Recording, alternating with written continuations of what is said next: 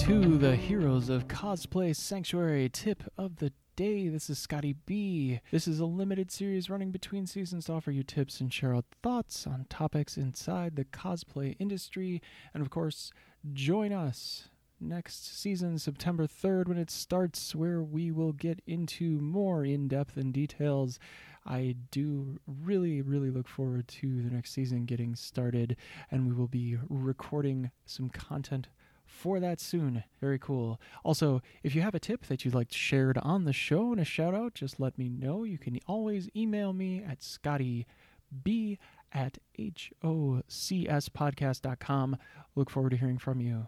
So we've been talking about costs this week, cost of concept and the cost of production. And of course today, middle of the week, we are talking about the costs of circulation. And what do I mean by that? I mean that posting, of course, is free, but circulating your brand or your cosplay throughout the interwebs and also at conventions can be somewhat expensive. Of course, you have to sign up for a con, and then you have to pay for everything that goes along with it, the badges, the food, the travel, your room, and a bunch of other things that you forgot about or didn't think about. There are ways that you can save money at conventions, and I'm sure that you all know about all of these many thrifty ways of saving and of trying to get to those cons as cheaply as possible so that you can enjoy yourself instead of worrying about whether or not you're going to have any money left for rent next month.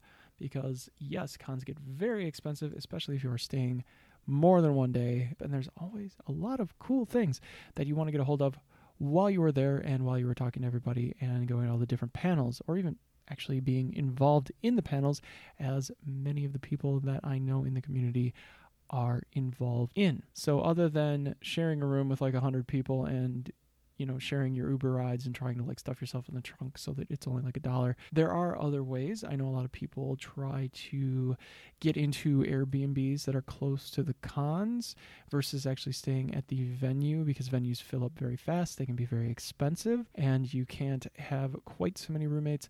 Of course, if you stay in an Airbnb, it can be very cost efficient and still very close to the con, depending on where you live and what the options are. Think about that the next time you are traveling for a convention. You can also, within reason, you can drive over flying.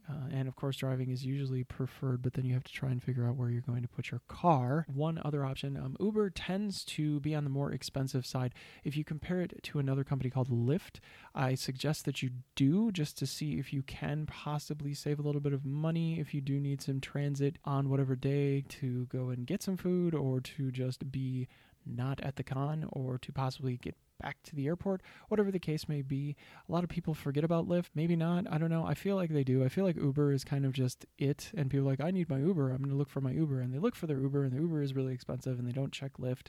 And Lyft was actually $20 less. Give it a try if you haven't. I've never had a bad experience with Lyft. They don't endorse this in any way. They're not paying for me to push their app. Give it a try if you have not downloaded it, just to take a look. There's always good options, and generally, because these cons are in larger areas, there are always options. There are always drivers available, and often Uber drivers are also Lyft drivers, because hey, why not? And of course, this is if conventions ever come back. So, tuck this tip away, ladies and gentlemen.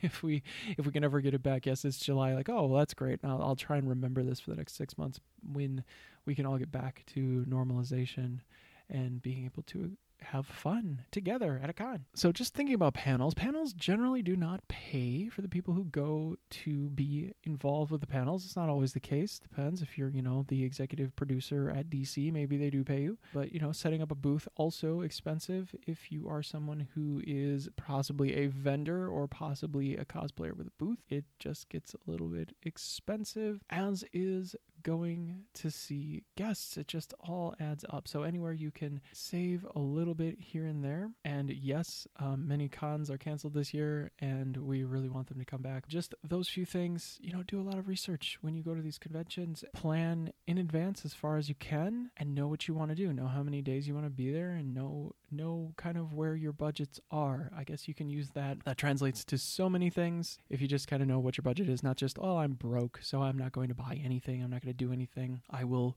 make this cosplay out of masking tape. If you just set a budget and set a goal, like sometimes that can be really helpful. So that's my last tip. is to be very exact and specific with goal setting.